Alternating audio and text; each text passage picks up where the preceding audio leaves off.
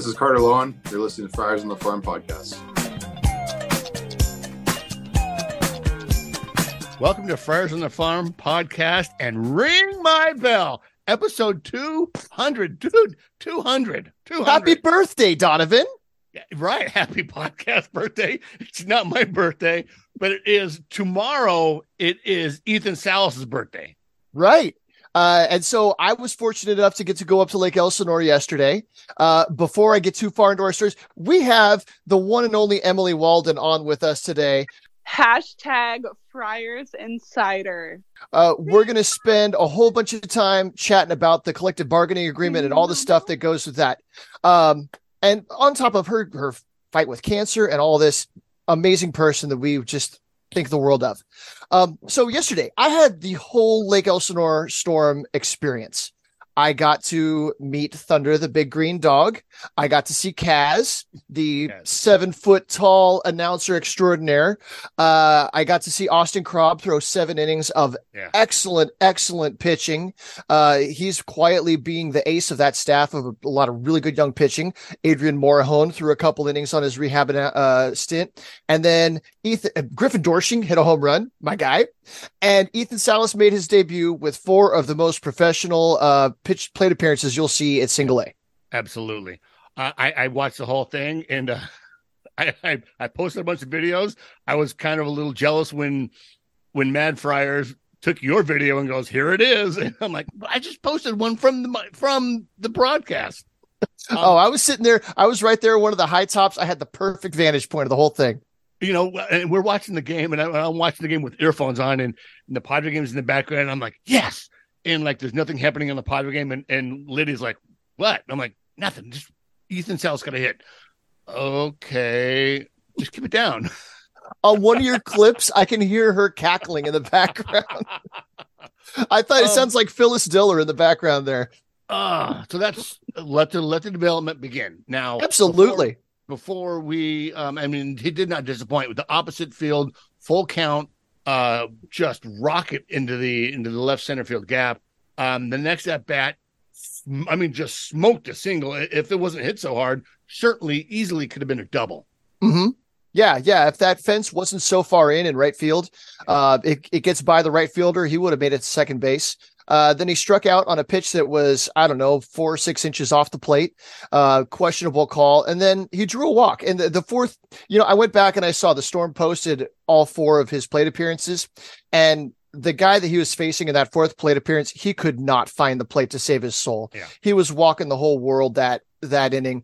But still, he was taking the right pitches. He was swinging at the right pitches. He looked every bit of a seasoned minor league veteran up there. Absolutely. And then Griffin Dorshing donkey kicks the ball. God, he just punishes baseballs, man. I am so excited to watch that kid get better as he moves up the system. Yeah, that was a right-hander hitting it to deep right center field. And it was an absolute no-doubter. Big old bat flip and everything. Yeah, absolutely. So I'll be up there tomorrow night. And so what we're doing now is we're going to talk to Emily, and then later on I'm going to have my interview and discussion with Jill Guerin, who is the broadcaster for the Visalia Rawhide, one of the very few female broadcasters in minor league baseball and in Major League Baseball, for that matter, who I just found out minutes ago. Emily Waldon did an article on her back for Baseball America, which I'm going to have to go back, and that's my research for her tomorrow. But right now, let's bring on Emily, our patron. When we had Emily on, let me just say this real quick. I really felt like, okay, we're a podcast. Sure, we had a couple players on, a couple other guys, from the Prospects Live. But when we had Emily on, I'm like, okay, now I can breathe. Like, wow, we have really kind of hit the big time. And it has been a long time since since you've been on, and rightfully so. But Emily, welcome back. Thank you for recording with us our 200th episode. Oh my goodness. You guys are so unbelievably kind. It is seriously my pleasure to be here with y'all. So it's been a while since we've spoken with you, and it's not for baseball reasons. It's because of out of baseball reasons. Your journey through cancer treatment has been widely documented. But could you give us a brief little take us through your whole adventure over the last couple of years. Yeah, so it's definitely been a whirlwind, coming up on about 17 months since I was first diagnosed with breast cancer. Thankfully, they caught it early, and it's obviously one of those things where I can't stress enough to all of, my young and even elderly female listeners of your podcast, listen to your body, gentlemen, listen to your body. If there's ever something that feels off, definitely pursue that. Talk with your doctor. There's a life to be lived, and obviously everyone's life holds so much value. And that was really the case with me, that something was off. I've noticed a red flag, and thankfully went to my doctor soon enough to where they could catch it early. And the hardest part, especially for me, and I know you guys have known me for a while, the concept of slowing down is not in my DNA. I am not somebody who likes to slow down. I am constantly on the move. I'm constantly networking and socializing, and I'm at, this ballpark and that ballpark. And for the first time in my life, baseball took a back seat. And that was a very foreign place for me to be, just because obviously it's something I'm so passionate about. But as you will hear from even people who've been around the game forever, it's a game. It's a beautiful game. It's a game that we're all very, very in love with. But at the end of the day, weighing your life and your physical well-being is definitely something that needs to be a priority. And that was the route that I chose. Have gone through 2 surgeries. I'm about to go through my 3rd one later on in June. Went through 3 different types of chemo, 16 infusions total. And it's definitely been a roller coaster. I have hair on my head, which is a blessing, something I'm very thankful for. But I would say really the most evident silver lining throughout the entire thing has been hearing people say that it's a story that needed to be told. There's something very, it really humbles you, to present yourself in such a vulnerable state. But presenting that was showing people that, hey, even when you feel like you're down for the count, even when, you may not like how you look when you look in the mirror, and you don't have energy to do something as simple as, walk to the kitchen and make yourself a sandwich, your life still holds value. And just knowing that it's not your whole story, it's just a chapter. That was something I told myself the whole time, was this is not my full story. It's just a chapter in the story. Every chapter plays a role in that story, but every chapter doesn't define you. So that was something that I held on to. And I said, you know what, if my experience and my circumstances can bring a little bit of light and a little bit of hope into someone else's life, I'm going to take that chance by being open and being public with people about it. And thankfully, I was able to hear some good feedback on that. So absolutely humbled and just feeling very blessed that I got to try to brighten up some people's day. Well, I don't know how many times in all-star games, in the minor league games, when they, when they stop the game and they have the stand up for cancer, that I would see someone holding up the stand up for cancer for Emily Waldon, and I would just get chills and just I'm a wimp. I stub my toe. I want to die. I can't take any pain. Like I had my blood drawn the other day, and I was gripping the armchair so tight that the lady's like, just relax. I need you to relax. So you have that courage in you. What I wanted to say is, in the beginning of this, everyone else that came out, like, I'm wearing, you guys can't see it on the podcast, but I'm wearing the Pitching Ninja shirt. The only Pitching Ninja shirt I own is the Emily Waldon Pitching Ninja shirt. How did that happen? How did he reach out to you? So for those of you who don't know, Pitching Ninja, Rob Friedman, for those of you who you may not know, he has a name. He actually has a real name. His name is not Mr. Pitching Ninja. His name is Rob Friedman. And I have known him, I connected with him through social media, like a lot of people. and had the connection to just work with him on a few things. He contacted me completely out of the blue. I want to say I was diagnosed January 7th of 2022, or I'm sorry, January, is it the 7th? I think it was the 7th of 2022. And I want to say he contacted me maybe a couple of weeks after I announced my diagnosis. I want to say maybe it was like 2 weeks. I got a text message and it had this screenshot of a t-shirt, and he sent it over, and he included my friend Kenny. For those of you who don't know, Kenny is the founder of the RotoWear t-shirts. Okay. RotoWear is also the group that works with Rob on his pitching ninja gear. So there's a lot of different partnerships going on there.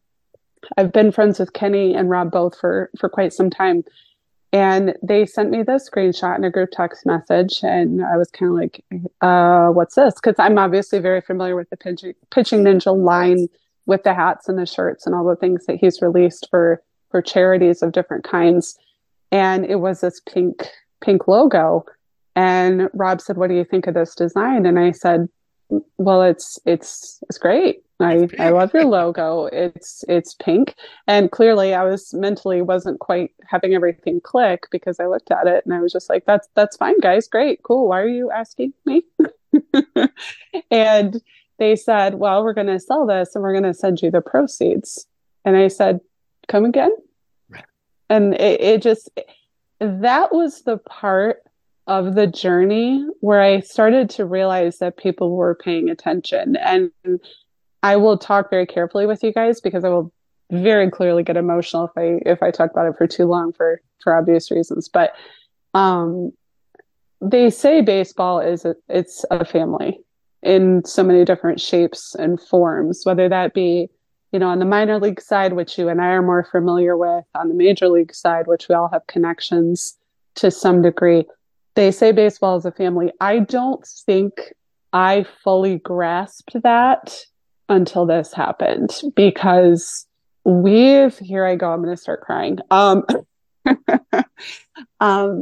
I had somebody send me a message the other day, and he said he was in New York City riding the subway, as New Yorkers often do. He said he got onto a subway, and he said up the car a little bit from him, he said someone had my shirt on. And he said, I walked over to the guy and said, hey, nice shirt. And the guy said, Emily Waldon.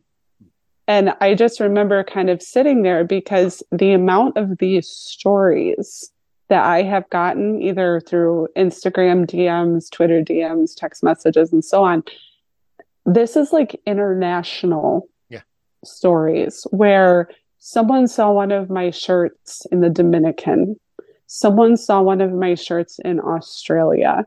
And it's not, oh my gosh, these people love me. It right. will never stop blowing my mind that complete strangers from across the globe said, there is a person somewhere out there that needs a reminder that we're in her corner. And it ended up being, at the time, which I'm pretty sure this has been surpassed by another shirt sale, in regards to Sarah Langs, who we could spend a whole episode talking about how phenomenal Sarah Langs is. But at the time, they said it was the highest selling shirt that they have ever sold on their website. Yeah. And to this day, I can't fathom that. And I just randomly 2 or 3 weeks ago, I sent you a picture of Chandler Siegel, who's in AA and a friend of the podcast. Yes. Who's wearing, I'm like, oh my God, Emily, look at this. I know. And again, Chandler, oh my gosh, just an absolute class human. Oh, but just that bonding, that connection, because my heart, again, for anybody who knows me, I am such a connector and I'm such a networker, and knowing that there is a shirt that just has a pink logo on it, and people can look at that and people can say, I know who that shirt represents. And that humbles me in a way that I will never be able to describe. I'm glad you brought up Sarah Langs, because that's somebody that since we started talking, that came right to my forefront. That t-shirt has brought so much awareness to cancer, cancer patients, cancer treatment. Yes. And then Sarah Lang, I feel like all of baseball has just taken her and amplified the whole ALS awareness on her behalf. I saw her when they had the winter meetings here. I didn't get up the gumption to go say hello, but I could see that ALS is really affecting her. And yet I go on Twitter and she's all over the place. She is kicking butt at what she does. She's one of the better baseball minds that media has right now. And so I love seeing all of baseball media kind of rallying around her and around ALS. I think there's MLB.com is having a big auction. I think the Lou Gehrig Day is coming up soon. Yes, yeah, it is. And I will say I have not gotten the chance to see Sarah since 2019. I was in Cleveland for the All-Star game in 2019. And I went and got coffee with Sarah and Mandy Bell, who is the Cleveland Guardians beat writer for MLB.com, who's someone else I absolutely adore. And the three of us just sat there and talked and shared stories. And I can honestly say what you see on Twitter is who Sarah is. Sarah is one of the most genuine, caring, beautiful people that I have ever interacted with. And she, despite all of the challenges that she's faced with this obstacle, she has approached it with so much grace and just so much strength and so much beauty. And you don't see her taking on that, oh, poor me mentality. It's, I still have the same job that I want to do. I still want to keep promoting the game and the people that I love. And she is going to put other people before her every single chance that she gets. She's pushing to raise awareness for it, but it's not raise awareness to feel sorry for me. It's raise awareness for other people because that's her nature. Her nature is to point out and to highlight and spotlight others around her. She's never going to call attention to herself. That's just not how she's built. Go ahead, Em. Oh, sorry. What I was going to say, though, just in regards to the response of baseball is that they're just acknowledging who she is, and seeing the way that people have rallied around her does not surprise me for a second. Good people get amplified. And I just real quick, I have a friend of mine who early in my recovery was like, although not very much older than me, but was very much my like sobriety mother. And she had cancer. And one of the things she would share is like, I am not going to be able to see my daughter grow up. And she was very young. And the next time I saw her in a meeting, she was wearing a pink wig. And then she's like, I just feel like wearing a pink wig today. And the next time I saw her, she's wearing a blonde wig. And she's like, I felt like just being a blonde today. To have that kind of courage and just kind of make fun of such a dangerous and deadly disease, I think is a good way to stick the finger to the disease. And when we always say, fuck cancer. Her daughter, ironically, is just got a job early this year with the Giants. I think she's doing in the analytics department. But I grew up watching that little girl grow up in a meeting, of recovery, and now she's working for the Giants. Oh, that's amazing.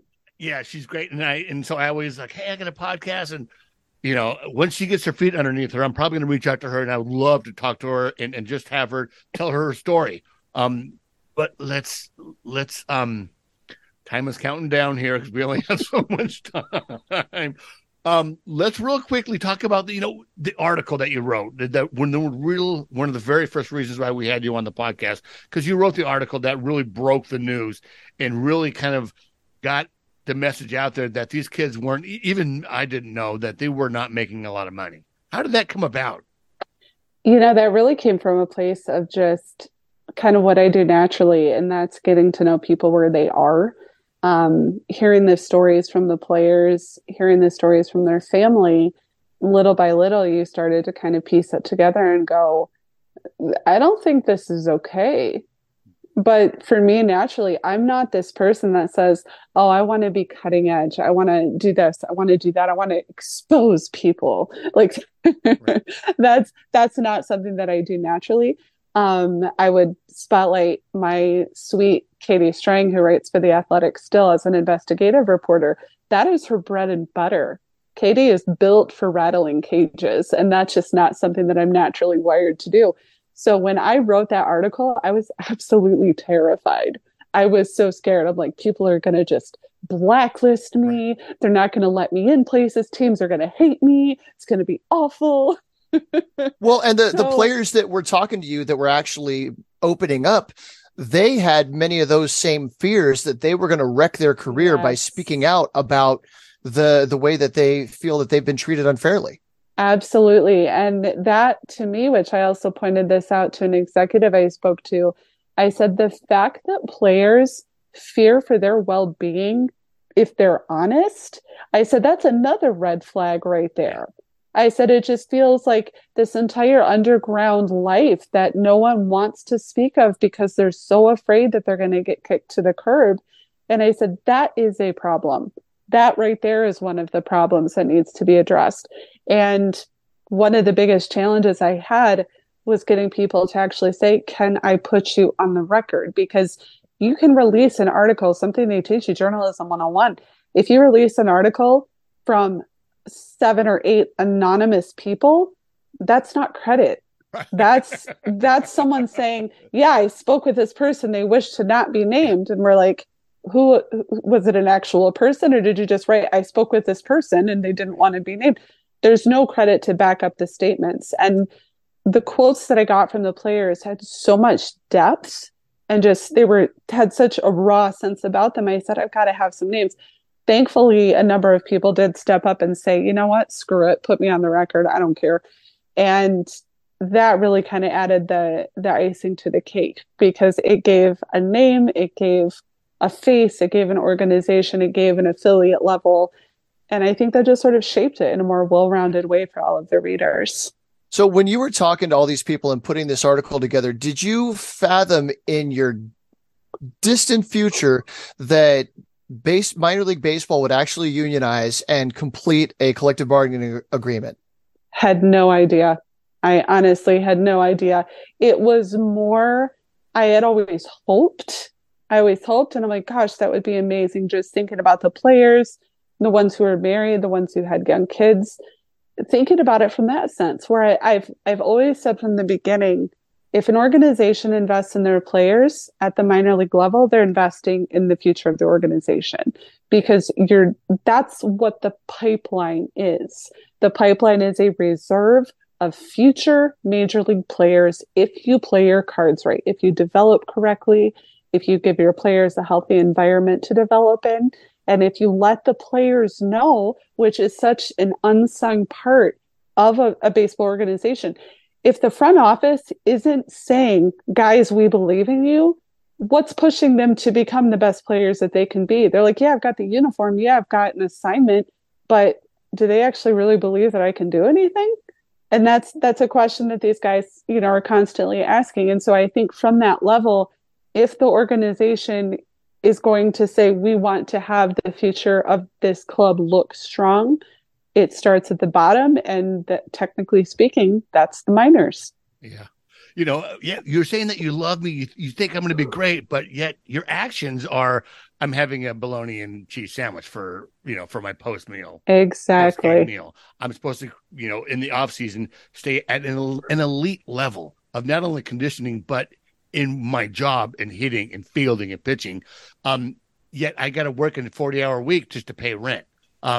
And some of these, and I remember some of the, one of the guys was a roofer, I think, they all can't just Uber for a living. They have to get jobs at construction, or maybe their parent owns a company where they're, not only risking their lives in a way, but certainly at times risking their careers by getting in a workplace accident, which happens all the time. And, I could just, it's funny. When I first read the article and it kind of started getting, we had the wristbands, and then advocates for minor leaguers started coming up, and more than baseball.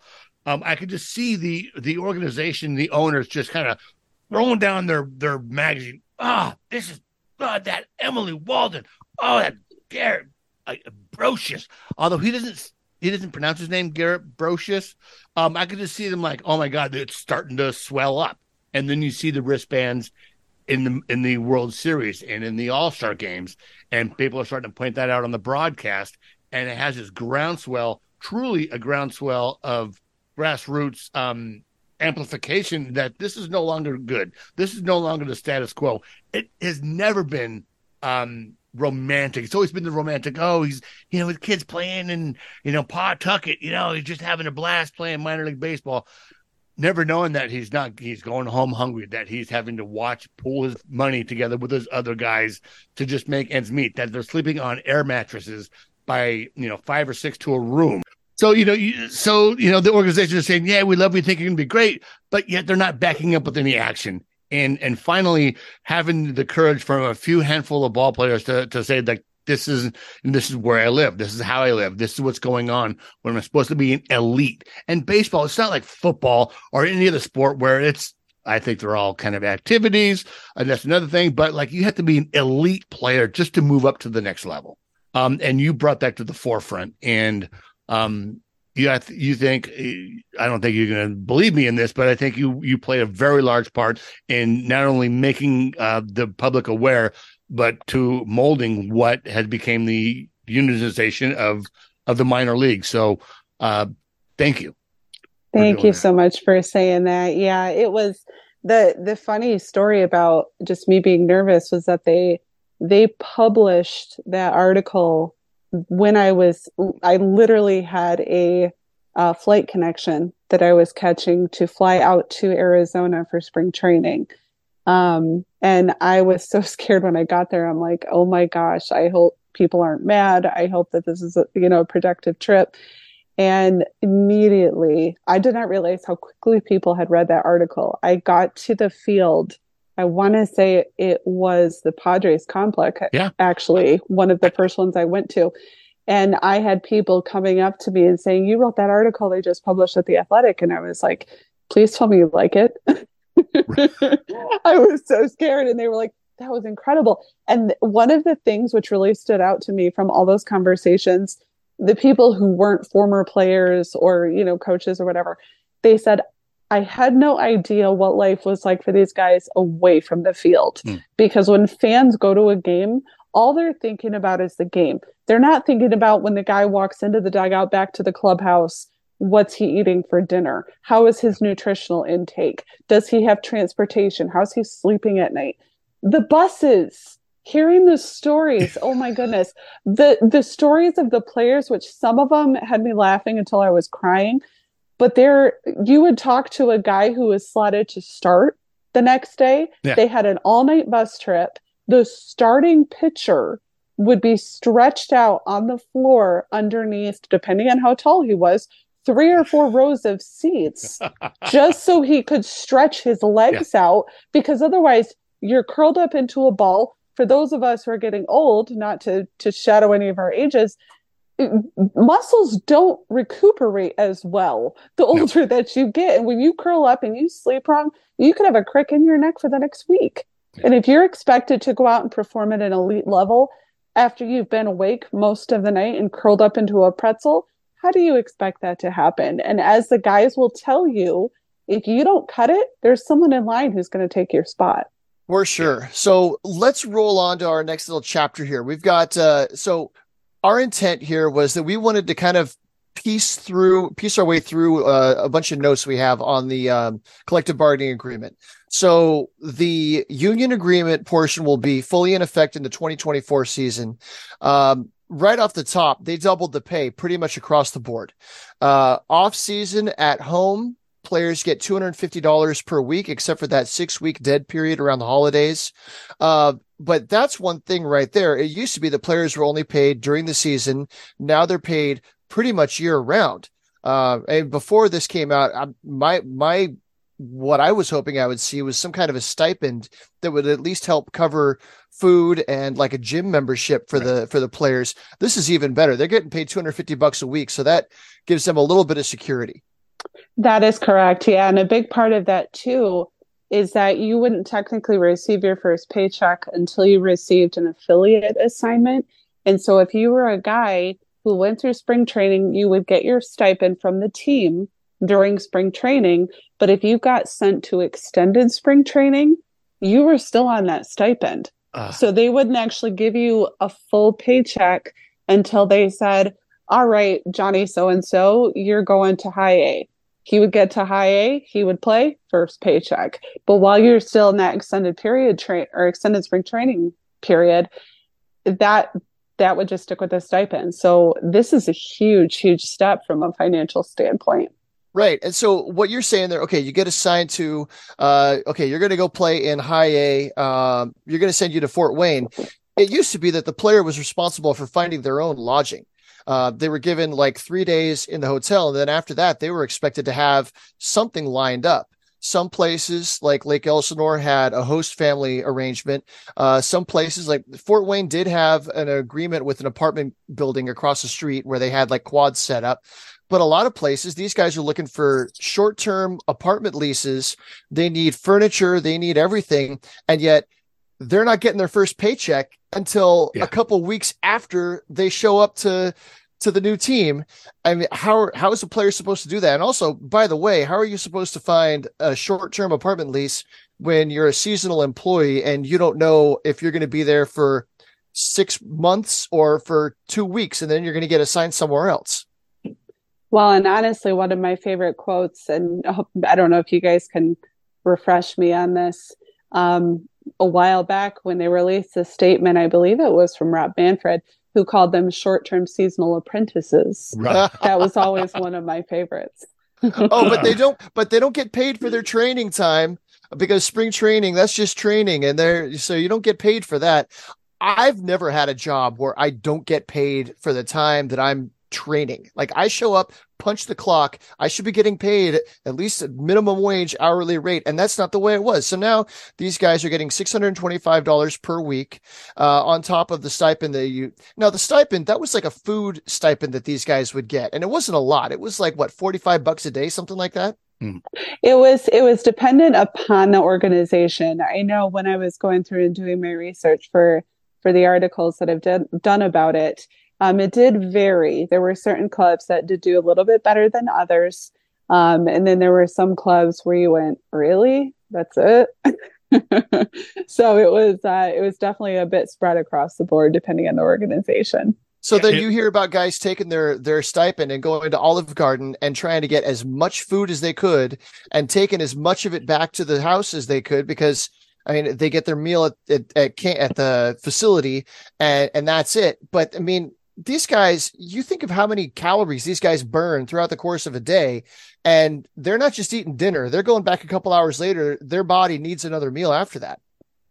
Well, and something too that I found interesting talking to some of the Latin players is that they would sort of get together depending on, whether it was some of the Dominicans or the Venezuelans or Puerto Ricans, whatever the club it was.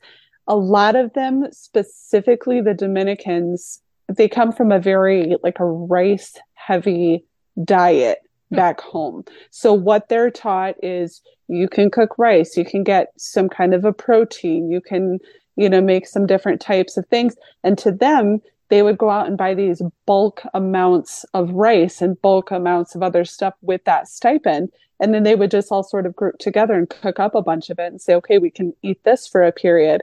But I'll use Vladimir Guerrero Jr., for example. He was assigned with the High A club, which I think might have still been Class A at the time. And his diet that he was eating, he was actually getting fed by his grandmother, who was Dominican. She came and stayed with him here in the States, and she would cook for him. And it was a very, very Dominican diet, which is not geared towards health and fitness. It's geared towards flavor. It's geared towards, big flavors. And of course, they're saying if you're not eating, there's a problem. The Dominican culture is right. Exactly. And as we all know, I word myself carefully, but let's just say Vladimir Guerrero Jr. never appeared to be hurting when it came to food. He appreciated a good meal, as his grandmother was a very good cook.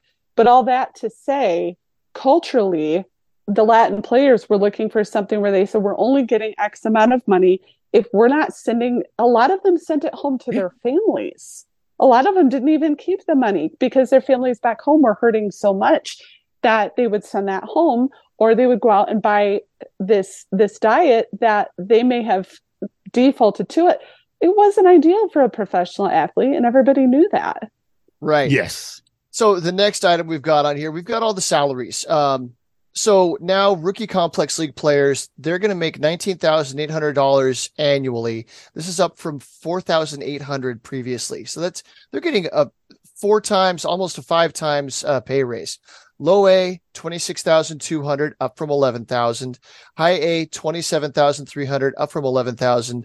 Double A, $30,250, up from $13,800. Triple A, $35,800, up from $17,500. Now, these are the minimum salaries.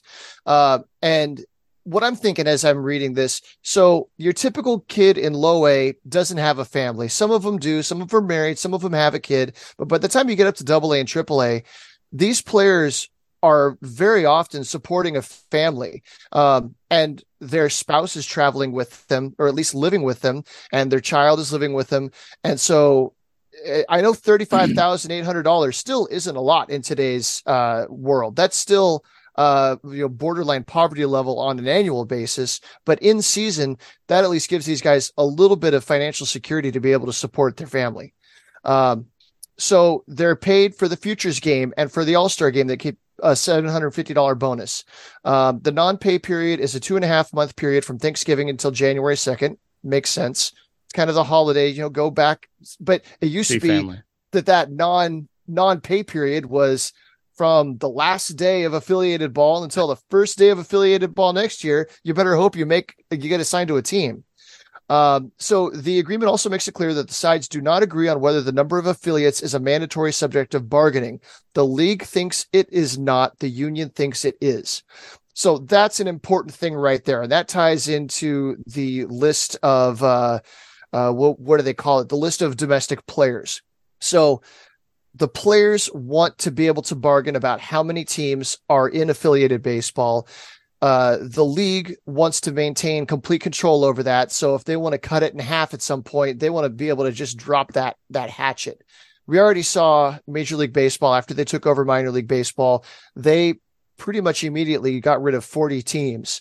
And we've argued both sides of that. But the part that stings me is I think of the family in Billings, Montana that has no access to Major League Baseball. They have no access to upper minor league baseball. All they've got is, at the time, they had a short season single A team and maybe a little bit of independent league baseball around there. So it always kind of stings when I hear talk about reducing the number of teams, but ultimately that means reducing the number of employed professional baseball players. No, that's absolutely the case. And I think that's the part that the fans probably had the biggest challenge with, is because in the fans' mind, the goal should always be to grow the game.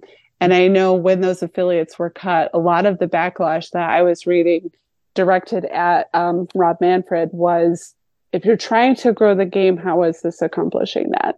How is this promoting the game? We've already got blackouts to deal with through MLB. We've already got, games not available in a lot of different areas. We've got people who say, I would love to be a fan, but I would love to do this, but the cost to even go to a major league game, between parking and food and tickets, and you're bringing in a family of 4, it's astronomical.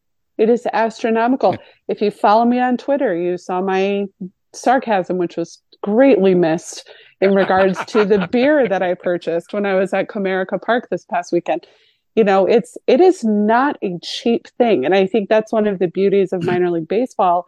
They call it affordable family fun. It's an environment that's safe for families. It's an environment where fans can get up close and personal to a Vladimir Guerrero Jr. or a Bo Bichette or a Fernando Tatis Jr. Yeah. You get to get close to these guys. It builds a connection with the players, and then they get to watch these guys develop and move on. And then when they show up on TV one day, you've got, your little son who said, oh my gosh, he signed a baseball and took a picture with me when I went to this game. It builds the game with the fans, and it's, I think, just the unfortunate side of business when it comes to the game. And I don't know if there'll ever be a happy medium to understand it between the two parties. Now, Eugene Friedman is somebody that I follow on Twitter, and he always provides some interesting insight on the legal aspect of these labor negotiations. And he raised a point at some point, I think it was during the Major League CBA, but it had to do with limiting the number of people that enter into the union pool, the voter pool. And that, I think that's tied into this, that the union wants to be able to leave this open, that, that there shouldn't be control about how many people can enter the union, where the employer, Major League Baseball, I'm sure they want to put some sort of limitations on it to try to keep as much control over the union as they can, or at least keep as much negotiating power as they can. So the next note we've got on here is housing for for players that are married and have children. The agreement makes clear that the sides do not agree on whether the number of affiliates is a mandatory subject of. Players cannot be required to sign leases or utility agreements and are not responsible for electricity, water, sewage, gas, or Wi-Fi bills. I believe it didn't have specific language in there about accommodating families, but teams are somehow required to at least make some sort of option. I remember when Major League Baseball started covering the housing, the question was, is there going to be an allowance for the players that want to opt out from the team housing? Because you've got a hotel room that they're going to share with another player. Well, what if I have a wife? What if I have a kid? Donovan, you have a point. Yeah, we have it right here. So a player who has a spouse and or children have to give sufficient notice that are not to be accommodated in one of two ways: with the family-friendly housing option or with a stipend. So if you have, all housing is to be a reasonable, accommodable distance from the stadium and include a bedroom, bathroom, kitchen, shared living space. But if you have a family member, the teams are supposed to give you a one bedroom. Okay. Yeah. Okay. That makes sense.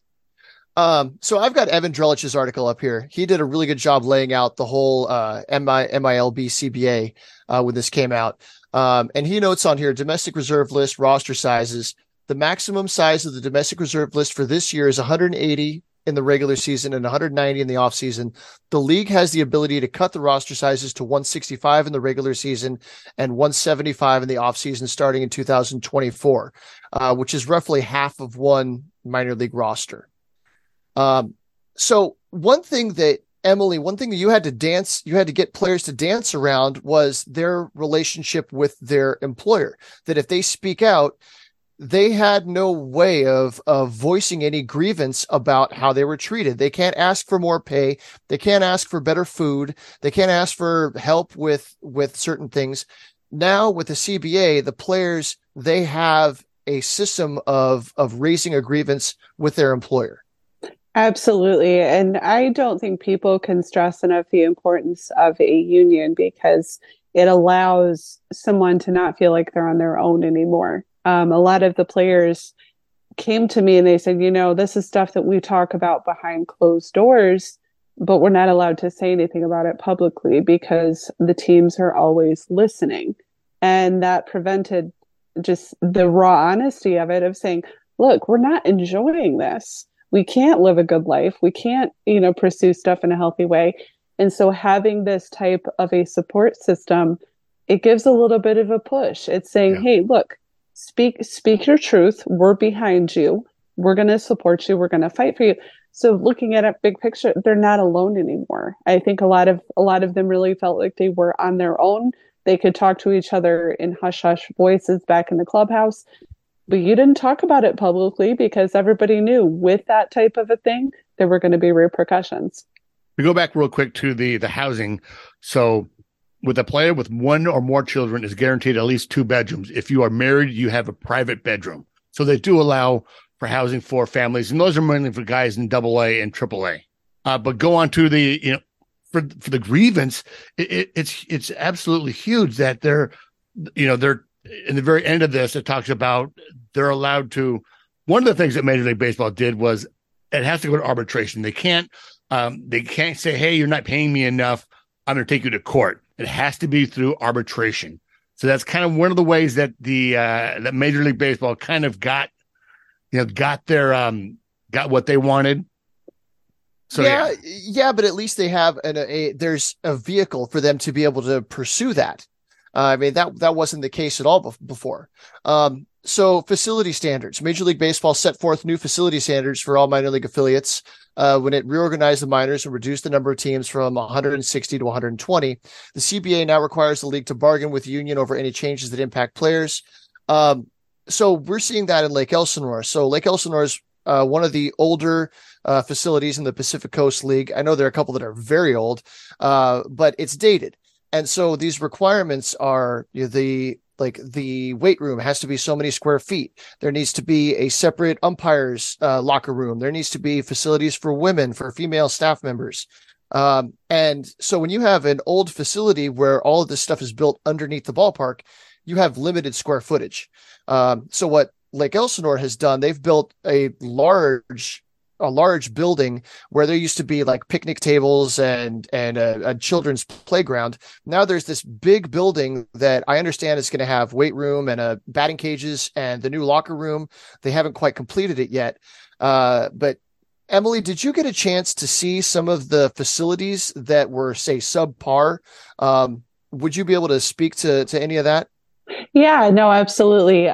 There were definitely facilities that you would kind of come back and just look around and go, this kind of feels like an afterthought, where you could tell it wasn't a priority. And obviously it varied organization to organization. And I'm not going to publicly call out anyone in particular, but you saw where the priority was, and the priority was in other areas. And so I think with these renovations, I know specifically, for those of you who don't know, I'm based out of Grand Rapids, Michigan, which is the home of the Tigers' high A affiliate, the West Michigan Whitecaps. They are doing a massive renovation on the stadium grounds. There's a whole laundry list of things that they're doing. And thankfully for us in this area, Grand Rapids is a huge baseball town. And so regardless of the quality of the facility, people are still going to show up. But thankfully for that organization in particular, it's privately owned, and the ownership says, look, we understand how much the fans hold this in high regard. We want to give them a little something special. So I'm very excited to see how this stuff all comes together for all the other groups. And one of the things with the new building with Lake Elsinore is they use it for banquet space. So not only is it the batting cage and pitching cage and workout area, but also at night it can transform into a place where they can do events, where they can get some of that revenue that minor league teams just need so much. Well, it's worth pointing out, and we were talking about this when the whole negotiations were going along. Before Major League Baseball took over, the parent organization would provide the players and the coaches, and it was pretty much up to the minor league team, the finances of the minor league team, to provide everything else. So if you're the GM of a minor league team and you've got $50,000 that you can put into capital, are you going to put that into renovating a space to help the players out? Yeah. Or are you going to put that into something that can actually generate revenue for your team? And so I feel like over time, that decision was made over and over again. And then next thing you know, the locker room and the weight room look like they're, from a 50-year-old high school and not the kind of thing you would expect professional athletes to be training in. Meanwhile, you've got these nice, beautiful public areas for the fans and all this. So that's one positive that I think Major League Baseball getting involved in this, it's put a lot of pressure on these older facilities to really step it up. Yeah, I would absolutely agree with you on that. And I think you're looking at a more well-rounded approach altogether. It's giving the fans a better experience. And with better experience, it puts more people in the seats. It's going to boost the players' excitement to come to the field and go, am I going to walk into a place where the roof's going to leak on me? Is the bathroom pipes going to be leaking? Can I actually fit in the weight room because it's only about so many square feet? You're looking at a better experience for everybody. So I think it's a winning move for everybody involved. For sure. So one interesting little point on here, language classes. I don't know if this was something that was common across all teams. I know some teams offered language classes for the Latin-born, the foreign players to learn some English. But it says teams have to make English classes available at every affiliate and during spring training. Spanish classes are to be available during spring training upon request. In addition, minor leaguers this season will have a test period with a language learning app that major leaguers use. And I love that. And we've seen some of our favorite players come through, like Franmil Reyes, that learned English very quickly. Juan Soto learned English very quickly, and that helps not only with his teammates, but that helps with the media. But then the flip side, when you've got an American player and they say, yes, I want to learn Spanish, or maybe they've got Ha-Sung Kim on the team. Hey, I want to learn a little bit of Korean so I can communicate with my teammate, and they're making it available. And this is mandatory that they have to make this available for the players. It is. And I can give one story in particular about one of the Tigers prospects, Jace Young. He is somebody who has received so much praise from his coaches and from his teammates because he has made it a priority to connect with his Latin teammates. And he's not somebody who's fluent in Spanish. He's not someone who's is well-versed, but he said, you know what? Hey, we're on the same team. I want to be able to get to know you. I want you to be able to get to know me. And so seeing more players and coaches embrace the reality that this is not one culture's game. This is a universal game. Everybody knows this game. And so you're never going to have one race, one language, one culture. It's always going to be a melting pot. So I think the sooner you embrace that, the better everybody's going to feel. Oh boy, I hear some rumbling outside. I think the Padres might have lost that game. Oh no, yeah, Marlins walked it off 2-1. Oh, bummer. Okay, so the next category here, medical evaluations and injuries. It talks about the injured list and rehab and medical records, but I found an interesting thing here, second opinions. The players have a right to a second opinion anytime a team doctor recommends surgery or another invasive procedure, or if a team doctor says an employment-related injury or illness will result in an absence of at least 60 days. And so at the major league level, we've heard about, guys getting second opinions, recommend Tommy John. He's going to go see another doctor. But for a minor league player, you've got your team doctor saying, this is what you need to do.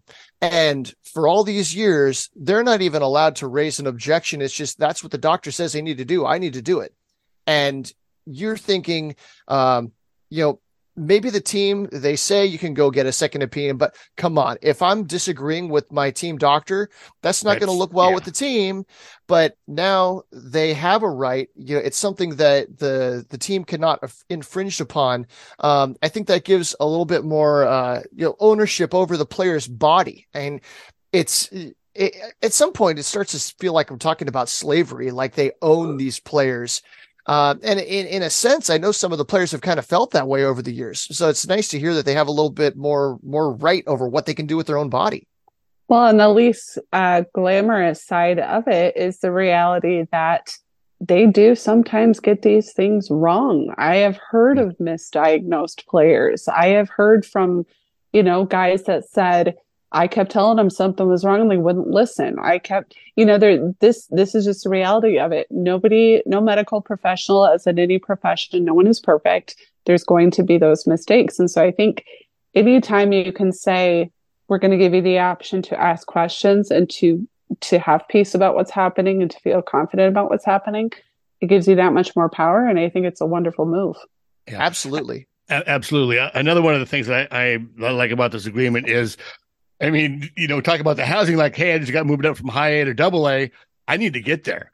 They're now either responsible for getting there or giving them a stipend enough money to get there. So if they want to drive their own car from single A to double A, wherever that is, that they're going to pay for it or that they're going to fly them there.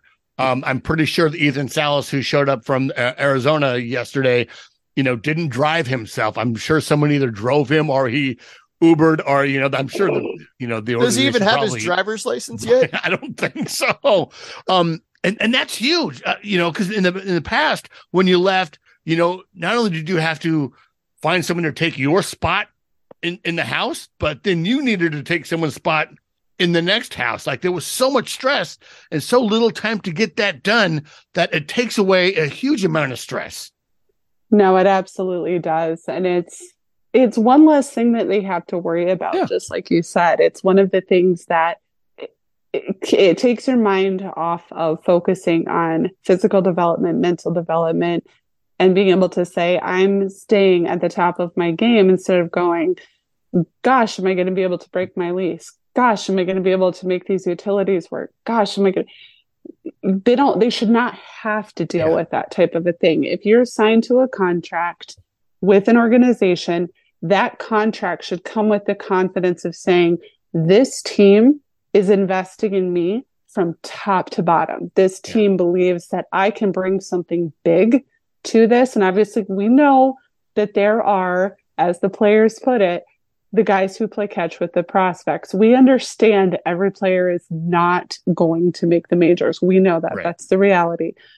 But at the same time, every player who signs that dotted line deserves the confidence of knowing that the team is going to be behind them. Yeah. The funny story real quick, Annie Halbin, our local woman who covers the Padres, had an interview with a friend of the podcast, Tom Cosgrove. And one of the questions he was asked is like, okay, what's it like being a major leaguer? And he's like, the plane rides are nice. The hotels are nice. But the other day we went to leave and my bags were gone. And I thought I had left them on the bus. I thought I left them somewhere. And no, they come into your room and they take your bags out of your room and then put them on the bus for you. Like, that's how much they take care of you in the major leagues.